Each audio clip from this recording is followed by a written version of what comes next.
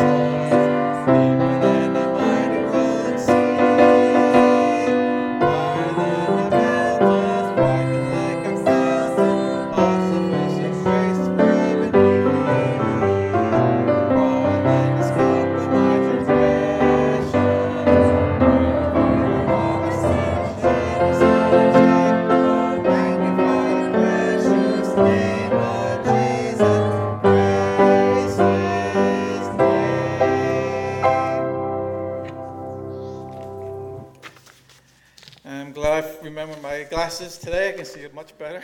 I'm trying to lead these songs. Let's see. Let's go ahead and open up in prayer before we go to the next hymn. Heavenly Father, we do just thank you so much, Lord, for just your goodness towards us and for all that you do. Thank you for the beautiful day you've given to us so far. We just thank you so much, Lord, for the opportunity to be in your house where we can come and sing praises to you and listen to your word be preached, Lord, by our pastor. We just thank you for him and all his wonderful work that he does. And we ask you, Lord, just continue just blessing and watching over him and this church, Lord. We do ask for your blessing upon the rest of this service and just continue just blessing this day. For Jesus' name I pray, amen. Okay, the next song is number 119. Great is thy faithfulness. Pretty long song, so I just sing the first and third stanzas of it.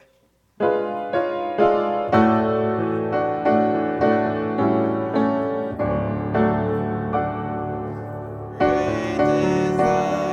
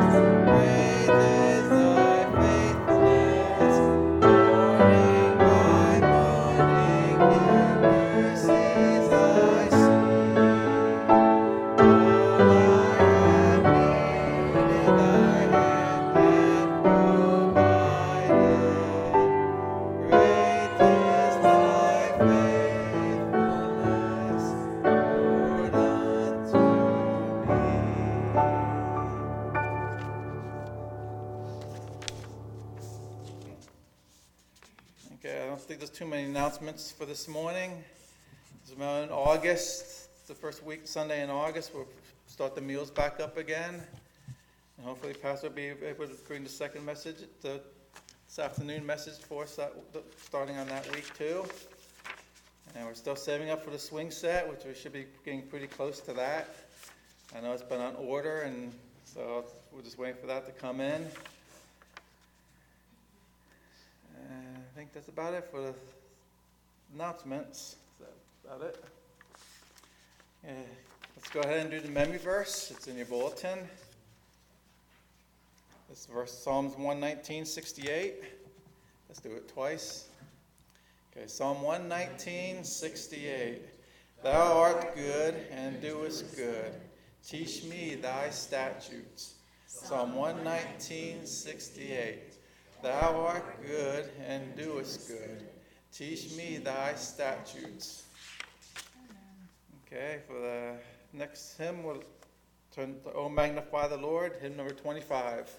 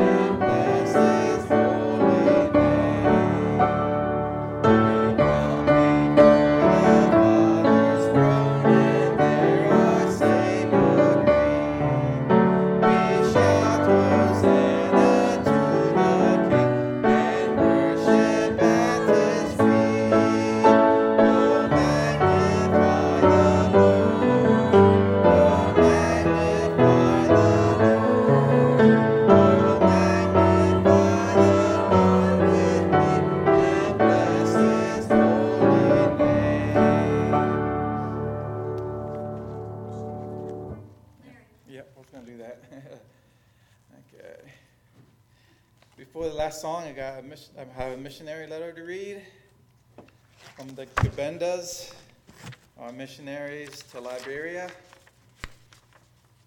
It says, Dear Pastor and praying partners, Psalm 105, For the Lord is good and his mercy is everlasting, and his truth endures to all generations. It says, Thank you for all your prayers and unwavering support to my family and the ministry that the Lord has called us to serve. Bendu and I came down with the virus. I was seriously sick to the point of death.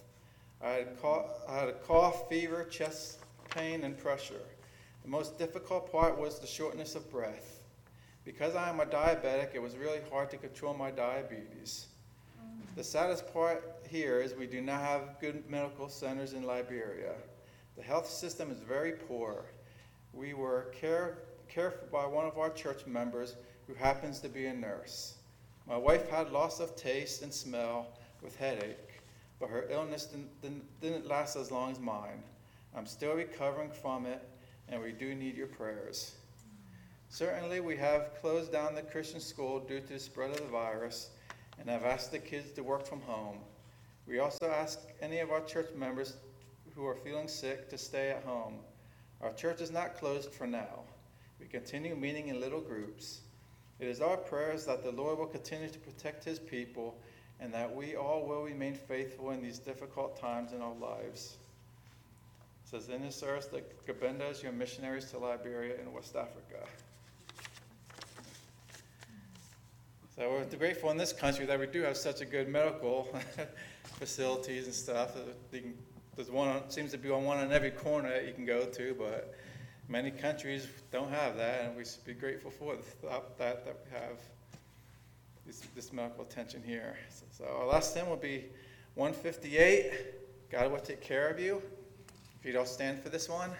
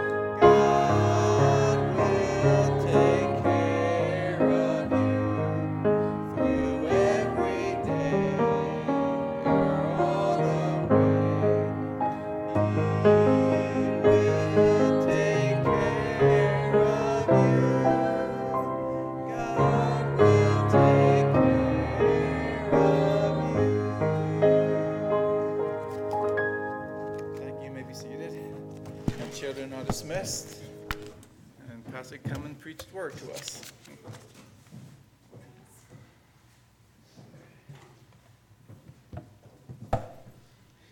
Good morning. It's good to see you all out. Started my outpatient physical therapy, and they told me I didn't have to use the walker anymore, but I have to use a stick. So I'm walking around with a stick, and so slowly improving. Philippians chapter 1. There you go. Philippians chapter 1. We're going to be starting a series in Philippians as we work through our other series. So we're in Philippians 1.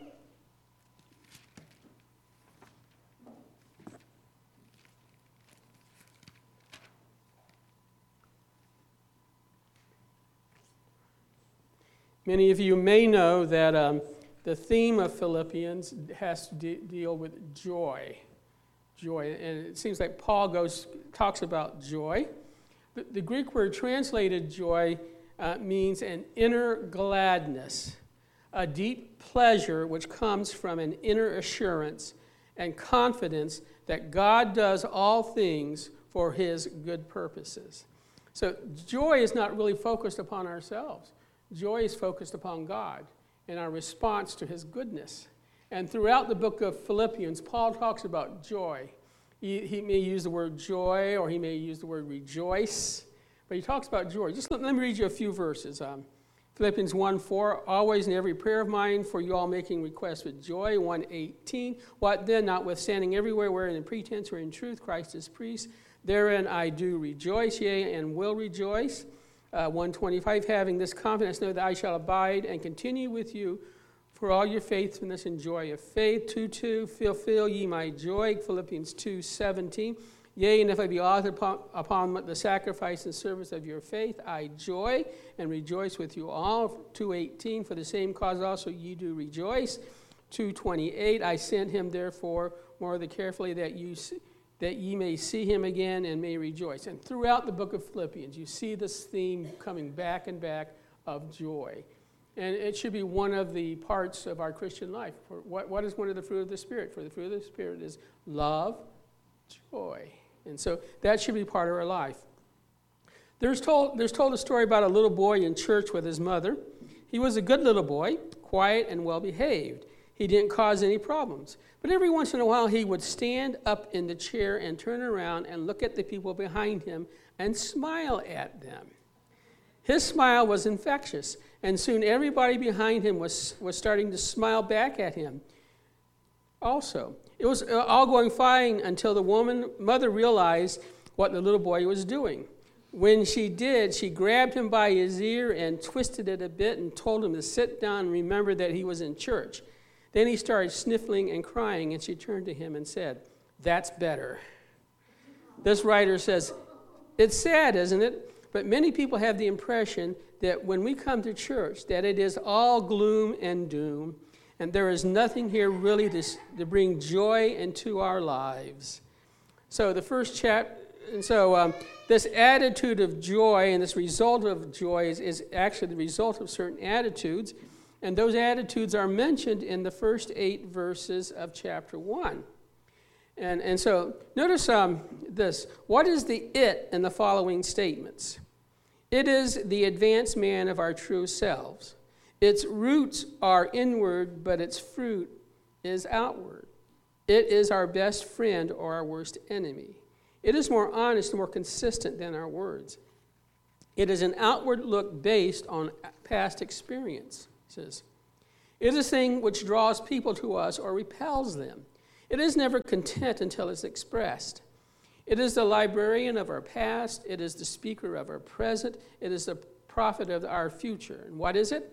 It's our attitude. Attitude. Attitude is so important.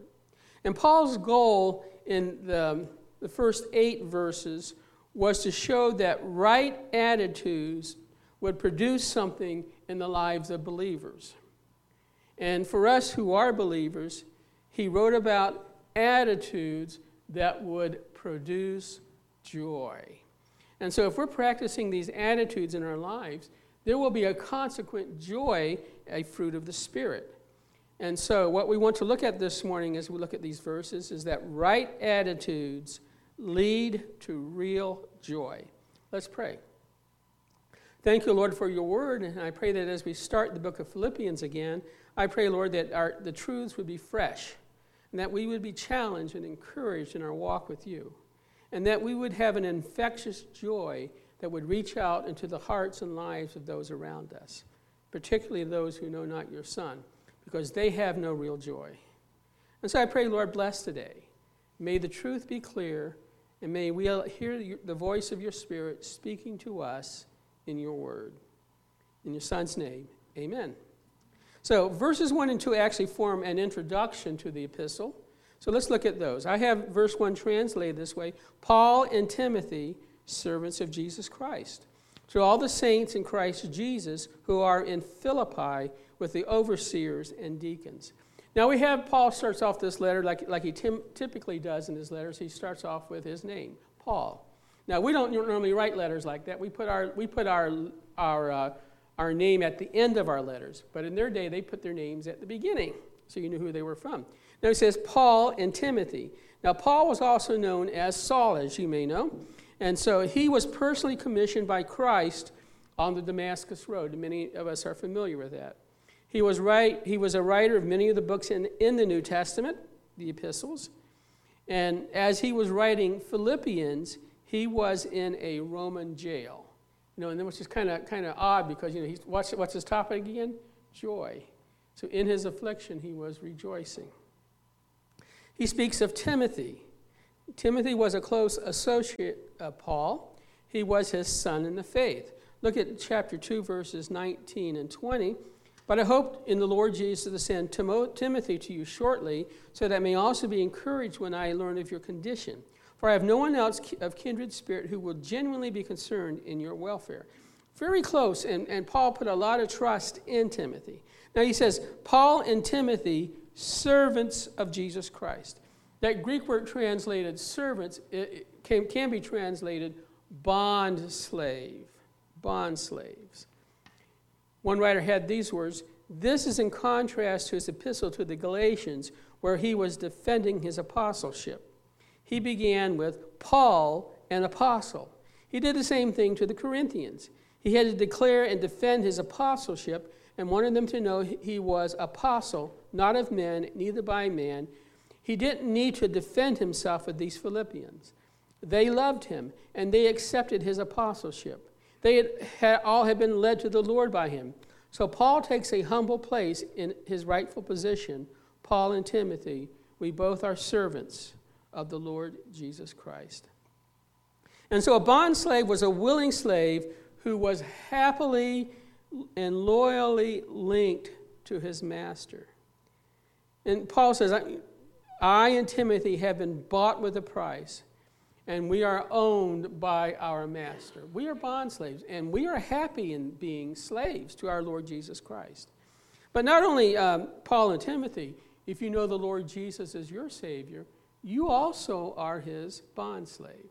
For example, in 1 Corinthians 3:23, Paul writes, ye are Christ's, and Christ is God's. 1 Corinthians 7:22. For he that is called in the Lord, being a servant, is the Lord's freeman. Likewise, he that is called being free is Christ's servant. Now, Paul says we are bond slaves, but he doesn't stop there. He says we are bond slaves of Jesus Christ. And so when he added that Christ Jesus, he accomplished two things. He directs the attention to his Lord and away from himself and from Timothy. What he is saying when he says bond slaves of Jesus Christ, that Christ Jesus is all important. The second thing he does is this. He focused the light upon his heavenly master rather than upon Rome, which is where he was. Rome, which considered itself to be the master of the earth. And he is saying, not Rome. Jesus Christ is the master. Then he goes on, to all the saints. That Greek word literally means holy one, or one set apart.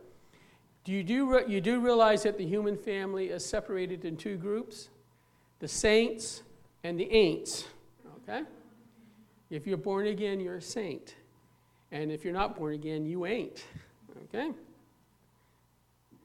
And a saint is someone who the Lord has set apart to glorify him.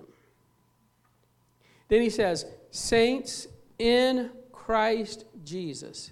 In Christ. That typically in the New Testament, when you see the word in, not always, but typically, the word means in the sphere of. So they are saints in the sphere of Christ. And this speaks of our union with Christ in his death and resurrection. Now, it's written to the overseers. Now, that is just a Greek way of, or one of the ways to express the word pastor. So it was written to the pastors and deacons. And so overseer was a term used to emphasize the leadership responsibility of those who were pastors. Now, we have overseers, we have elders, we have pastors. All three of those words in the New Testament refer to the same office, the pastor or pastors of a local church. And so we find, like, for example, in Acts 20, verse 17, and from Miletus he sent to Ephesus and called the elders of the church.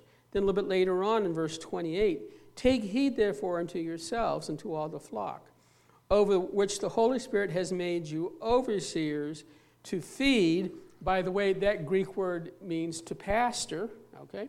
to pastor the church of God, which he hath purchased with his own blood. So the New Testament uses those terms interchangeably to the same office. And so there's no such thing as having a hierarchy in a denomination where you have pastors in the local churches, then you have bishops ruling several local churches, and everything else. That's not New Testament. New Testament is local churches being led by a pastor, teacher, overseer, elder. Okay, same office. To the deacons. That word translated deacon is from a Greek word meaning table servants, one who serves a table. And so the emphasis of the office of deacon is that of servant. And the first time when the office was instituted, that's what they were called. They were called deacons, and they were servants. That's in Acts chapter 6, verses 3 through 4. Wherefore, brethren, select from among you 7 men of good reputation, full of the Spirit and wisdom, whom you may put in charge of this task. But we will devote ourselves to prayer and to the ministry of the word. So the apostle says, we're going to pray and we're going to minister the word. But we need someone to administer the programs of the church for the needy. And so we have these men called who are deacons.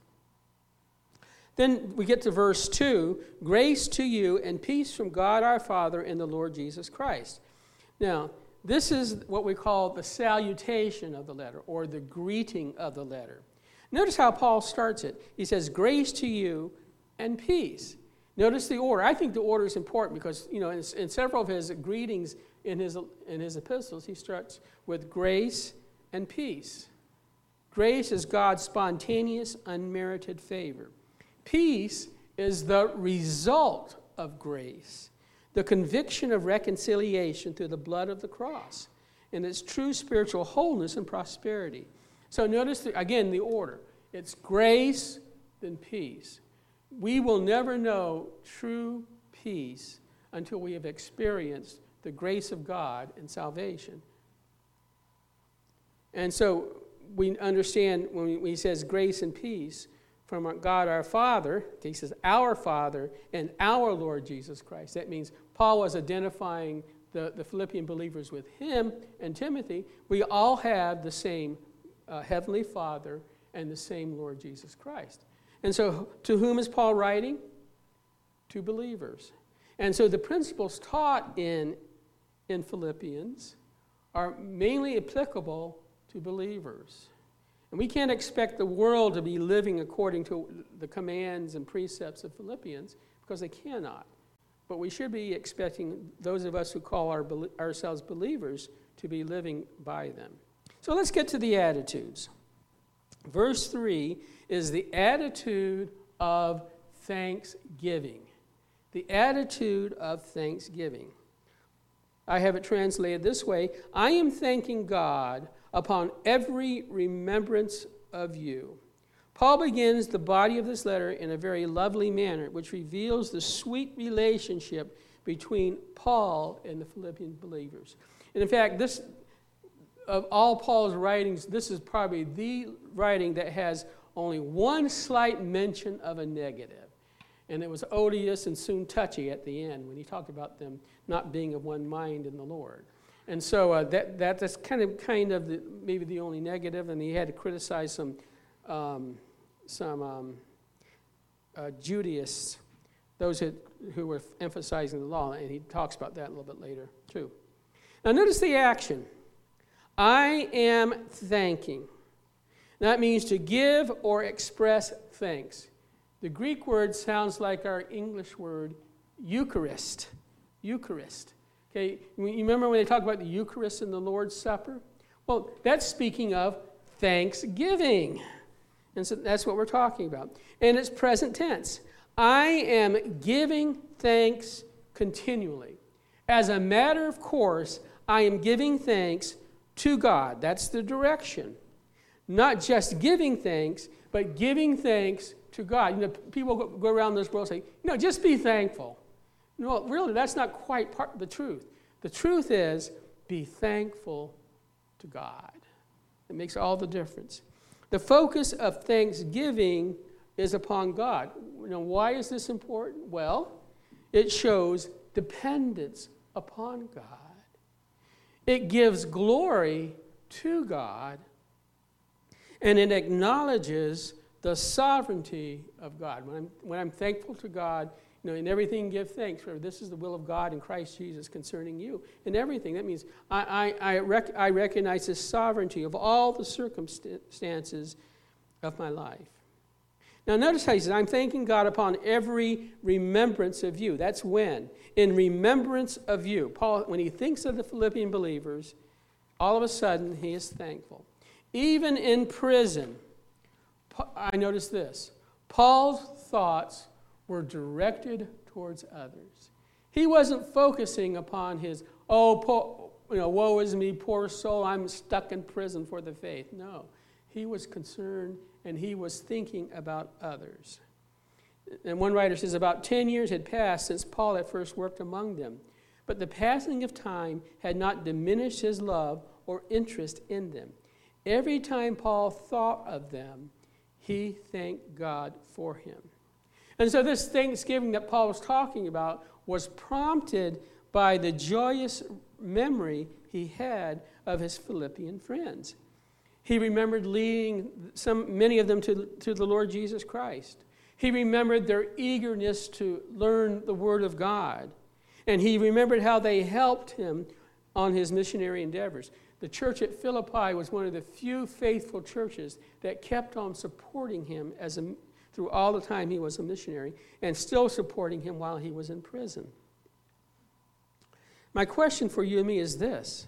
Is there someone we know, when we think of him or her, we are immediately filled with thanksgiving? Well, that's the way Paul was. And that should be the way with us. That when we remember one another, it should be with an attitude of thankfulness. And that thankfulness will bring joy. The second attitude is this, verses 4 through 5, the attitude of caring. I have verse 4 translated this way. It should be just verse 4. Always in all my prayers in behalf of all of you with joy when offering my prayers. Paul was a person who prayed seriously. And so the word translated prayer primarily means a wanting or a need. An asking, a supplication. And it's always, in the New Testament, it is always addressed to God, this particular word. And so plea, prayer, request, petition. It's not praying generally to something, to a higher being. It's praying to God in particular. And notice how Paul prayed. He says, with joy. Paul prayed with joy. Paul is a happy prisoner, as in Philippi when he and Silas sang songs of praises at midnight, though in prison. And joy speaks of his delight, his gladness, his experiencing of happiness. Now, as I mentioned earlier, the words joy or rejoice occur in many times throughout this book. Actually, it occurs about 18 times in 14 verses in the King James. For Paul, intercession was not a burden to be borne, but an exercise of his soul to be performed with joy. It wasn't a burden. He was excited to go before his God and pray. And it caused him joy when he prayed for the Philippian readers. Now, when we think of certain people, are we without joy? And there's some people, I know there are people that have hurt us. I know personally for myself. When we think of certain people, are we full of bitterness towards them? Is there deep-seated anger in our soul against someone? You know what we need to do? We just simply need to pray for them. Because in that prayer for others, even those that hurt us, God will give us joy. Someone wrote these words, nothing can so quickly cancel the frictions of life as prayer. If you find yourself growing angry at someone, pray for him. Anger cannot live in an atmosphere of prayer. And bitterness and a spirit of wanting to get even, they can't live in an atmosphere of prayer. That's the attitude of caring. The attitude of sharing is in verse 5. in view of your fellowship in the gospel from the first day until now. The Greek word for translated fellowship has the ideas of sharing or partnership. And I like that word, partnership. Paul and his readers had a partnership in the gospel. There was a close bond between them. Do you remember how the Philippian church started? Let me read you from Acts 16, verse 6 to 12. And they passed through the Phrygian and Galatian region and have been forbidden by the Holy Spirit to speak the word in Asia. And after they came to Mysia, they were trying to go into Bithynia, and the Spirit of Jesus did not permit them. And passing by Mysia, they came down to Troas. And a vision appeared to Paul in the night, and a man of Macedonia was standing and appealing to him and saying, "Come over to Macedonia and help us." And when he had seen the vision, immediately we sought to go into Macedonia, concluding that God had called us to preach the gospel to them.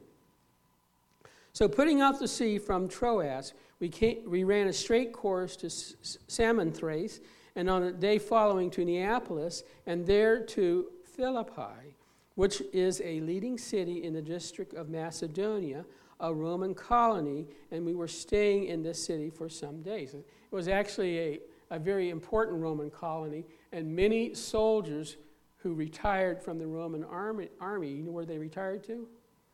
Philippi. Just like many would retire to down south to someplace. Okay? And so this church in Philippi was the first church established in Europe. And two familiar people were saved. Do you remember Lydia, the seller of purple? And after that was the Philippian jailer. You know, Paul told him, "Believe on the Lord Jesus Christ and thou shalt be saved." And so this church had a special place in Paul's heart. And they also had an active participation together in the gospel. They were in partnership. And how is this partnership to be manifested? Well, one writer notes the following. There is a fellowship, a partnership of grace, a gift from God. There is a partnership of faith for those who trusted Jesus for salvation. There is a partnership in prayer and thanksgiving, in praying together and for one another. There is a partnership of believers with one another, loving one another in Christ. There is a partnership in helping each other, hence also a partnership in contributing to each other's needs. There is a partnership in promoting the work of the gospel. That's an active cooperation in gospel activity. There is a partnership in separation. One writer says a fellowship over against the world. Attachment to Christ always means detachment from the world. That is, from worldly thoughts, purposes, words, prayers, etc. And then, finally, there is a partnership in warfare. Believers struggle side by side against a common foe, the devil. Now, and so when we come to church, it should not be for what we can get out of it. We should be getting something out of it, but that should not be our primary goal for coming to church. You remember that old acronym that had the letters for joy, J-O-Y? You remember what it said? It said, Jesus, others, then you. That's what joy is all about. It's Jesus, others, then you. And so, do we really desire to be with God's people? Do we do that? Do we desire participation and fellowship with one another? There are those, and I praise God for them, they actively reach out and fellowship with others. Now, let us be reminded, we meet as a church primarily for the Word of God, but secondarily to fellowship with other believers and to reach out to our visitors. A family had gone to the movies, and on the way in, the young man of the family stopped by the refreshment stand to pick up some popcorn. By the time he got into the theater, the lights were already dim. He scanned the theater and evidently couldn't find his family. The lady who tells the story says she watched him pace up and down the aisles, searching the crowd in the near darkness. As the lights began to go down even further, he stopped and asked out loud, "Does anyone recognize me?" And the guy who was relating the story said, I used the story to suggest that as people come into our church, They are looking for family and companionship. And often as they stand neglected in the church, in the deepest recesses of their hearts, they are crying out, "Does anyone recognize me?" And we should have a burden for people we don't know in our congregation. You know, if there's someone here today or in the near future that you've never talked to personally, I would encourage you to at least say hello to them, because they may be looking for something and maybe you can help them with that. We get to verse 6 and we have the attitude of affirming. I have it translated this way: being persuaded of this very thing, because the one who began in you a good work will perfect it until the day of Jesus Christ. Paul says this: I am convinced that what God has begun in you, he will finish. He says, I am persuaded or convinced. And it says, who hath begun this good work, or who has initiated, will carry to completion. And he talks about the good work. The good work which God had begun within the hearts and lives of the Philippians was that of grace, whereby they had been transformed. So Paul's saying this: since God started this good work, he can be trusted to complete it. What does that include? Well, it includes a faithfulness that will never be removed. That's that good work. Psalm 138:8. The Lord will accomplish what concerns me. Your loving kindness, O Lord, is everlasting. Do not forsake the works of your hands. God, there is a faithfulness that God has towards us that will never be removed. The good work also includes a life that will never end. John 3:16 talks about eternal life. This good work speaks of a spring of water that will never cease to bubble up within the one who drinks of it. John 4:14. But whoever drinks of the water I will give him shall never thirst. But the water that I will give him will become in him a water of springing up to eternal life. This good work speaks of a gift that can never be lost, will never be lost. John 6:37. All that the Father gives me will come to me, and the one who comes to me I will certainly not cast out. This good work also speaks of a hand out of which the good shepherd's sheep will never be snatched. John 10:28. I give eternal life to them, and they will never perish, and no one will snatch them out of my hand. This good work speaks of a chain that will never be broken. Romans 8:29-30. For those he foreknew, he also predestined to become conformed to the image of his Son, so that he would be the firstborn among many brethren. And these whom he predestined, he also called. And these whom he called, he also justified. And these whom he justified, he also glorified. This good work includes a love from which we will never be separated. Romans 8:39. Nor height, nor depth, nor any created thing will be able to separate us from the love of God, which is in Christ Jesus our Lord. This good work also includes a calling that will never be revoked. Romans 11:29. For the gifts and the calling of God are irrevocable. This good work speaks of a foundation that will never be destroyed. 2 Timothy 2:19. Nevertheless, the firm foundation of God stands, having this seal. The Lord knows those who are his, and everyone who names the name of the Lord is to abstain from wickedness. And finally, this good work includes an inheritance that will never fade out. 1 Peter 1:4-5. To obtain an inheritance which is imperishable and undefiled and will not fade away, reserved in heaven for you, who are protected by the power of God through faith for a salvation ready to be revealed in the last time. God's good work that he has begun with you, he promises to faithfully complete it at the day of Christ, the day when we die or when Jesus comes again.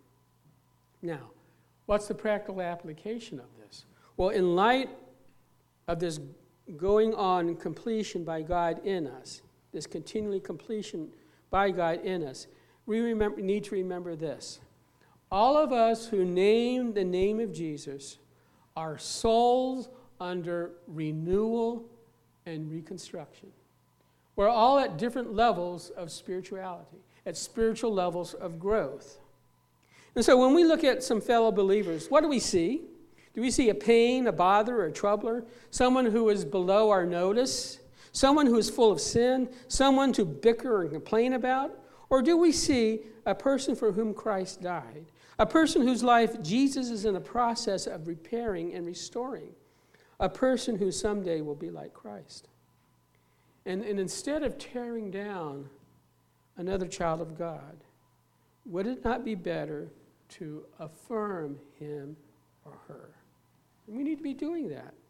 In a world where people are finding themselves being rejected in so many ways, and that's happening all around us, all the time, it is vital that they find the affirmation that is in Christ through the ministry of our local church and our people. The attitude of affirming. And when we are in that practice of affirming others, we will find that we will be rejoicing in the Lord. There is an attitude of sharing in verse 7.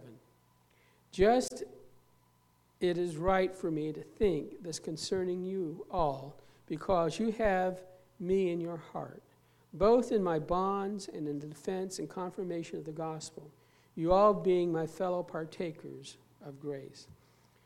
Being tenderly loved by his readers, we find that's what Paul was saying. Paul says, I know you love me.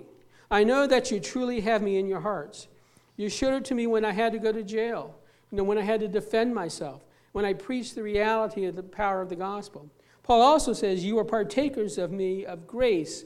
Now, what he's talking about, remember, great. Another one of the translations of the word grace in the New Testament is the word gift. You gave to me in my need. I was in prison. You know, they didn't have the same kind of prisons we have today where everything that prisoner wants just about is provided for them. They had to have some outside means to be provided. And the Philippians helped in that. In his ministry, throughout his ministry, the Philippians had helped him out. And during his imprisonment, the Philippians sent Paul money, and they sent a man by the name of Epaphroditus to serve him and support him. And so thus sharing in God's gracious blessing in his ministry. When he was hurting, when he was down, the Philippian church was there to share in his burdens. Has not God called us to do the same thing with our brothers and sisters in Christ? Do we know someone among us who is hurting, who is going through pains of life on earth, who is just about to quit the Christian life? So are we willing to take a chance to reach out, to share, to uphold, to build up? And when we do that, we will have joy. And then verse 8, we have the attitude of compassion. For God is my witness, as I am longing for you all in the compassions of Christ Jesus. Notice how Paul begins this verse. For God is my witness. So what he's saying, what follows after this is not something that I say very lightly. I really, truly mean it with all my heart. So he appeals to the God who cannot lie. He emphatically calls upon his God to bear witness to the genuineness of his feelings for the Philippians. Paul says, I long for you. I deeply desire to see you and commune with you. I yearn to be in your presence and to help you in your walk with Jesus. And he strengthens that thought with the phrase, in the compassions of Christ Jesus. Now, when he uses the word compassions, he's talking about intense emotional feelings. And he says this is the way Christ felt when he was dealing with people. In Matthew 9:36, when he saw the multitude, he was moved with compassion on them because they fainted and were scattered abroad as sheep having no shepherd. Matthew 20:34. So Jesus had compassion on them and touched their eyes, and immediately their eyes received sight, and they followed him. Paul says this simply, I love you just as Jesus loves you. That's what he's saying. That's simply what he's saying. What he's doing, he is teaching that his love was patterned after and energized by Christ's indwelling love. And so it wasn't just an empty statement. It was something with real meaning. By the way, do we feel that way about God's people? Are they a bother? Or do we really, truly care for them? Do we have a heart of compassion? And not on just some, but on all. Paul wrote this in Romans 12:10. Be devoted to one another in brotherly love, giving preference to one another in honor. The compassion, the attitude of compassion will bring us joy. Now, I've been talking about attitudes. Again, are they important? We need to realize that they are. Dr. Charles Swindoll wrote these words, the longer I live, the more I realize the impact of attitude on life. Attitude to me is more important than facts. It is more important than the past, than education, than money, than circumstances, than failures, than successes, than what other people think or say or do. It is more important than appearance, giftedness, or skill. It will make or break a company, a church, a home. The remarkable thing is that we have a choice every day regarding the attitude we will embrace for that day. We cannot change our past. We cannot change the fact that people will act in a certain way. We cannot change the inevitable. The only thing we can do is play on the one string we have, and that is our attitude. I am convinced that life is 10% what happens to me and 90% how I react to it. And so it is with you. We are in charge of our attitudes. And our attitudes are vital. A friend of Vance Havner, who was a pretty well-known preacher before he passed away, coined a word by combining the words squelch and quench. He used to say, don't squench the Spirit. Havner thought it was so descriptive that he often used it in his preaching. He said, we squench the Spirit in more ways than we suspect. We do so when we stifle the desire to speak or act for the Lord, when we criticize or discharge others by an unspiritual attitude. We throw cold water on their inner fire. We have the Holy Spirit as an honored guest in every Christian gathering, and he can be grieved very easily. A frivolous attitude, a rebellious frame of mind, or a fed-up complacency will do it. Again, as we've been looking at this passage, I've reminded us several times that attitudes that Paul talks about in this passage can and will produce joy. And so those attitudes, those right attitudes of thanksgiving, of caring, of fellowship, of affirming, of sharing, and of compassion are so vital for us to have joy in our lives and to bring joy into the lives of others. Let me close with this quotation. Joy is turning into what God is tuning into what God is Joy is tuning into what God is doing around you, seeing the world through his eyes, picking up on his delight in us as his children. Anyone can find happiness for a while. Happiness depends upon what is happening to you. Joy is different. Joy goes deeper. Joy is when your whole being sings because you have caught a glimpse of God at work. Let's pray. Thank you, Lord, for your word today. I pray that you help us to be those who rejoice. And I know sometimes circumstances are really bad. And sometimes the pain is so deep and it hurts so much. Yet even in the midst of that, we can rejoice as we see you work in our lives. And Father, help us to have the right attitudes, the attitudes that will produce joy in our hearts and joy in the lives of others. In your Son's name, amen. Please stand with me and turn to hymn number 474. We'll sing the first stanza of I'd Rather Have Jesus. 474.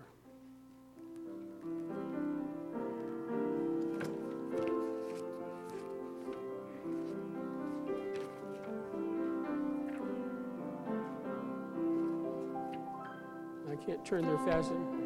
Rather have Jesus than silver or gold. I'd rather be in and have riches untold. I'd rather have Jesus than houses or lands. I'd rather be led by his nail-pierced hand than to be the king of a vast domain and be held in secret sway. I'd rather have Jesus than anything this world affords today. Amen. Thanks for being with us today. May the Lord give you a blessed week.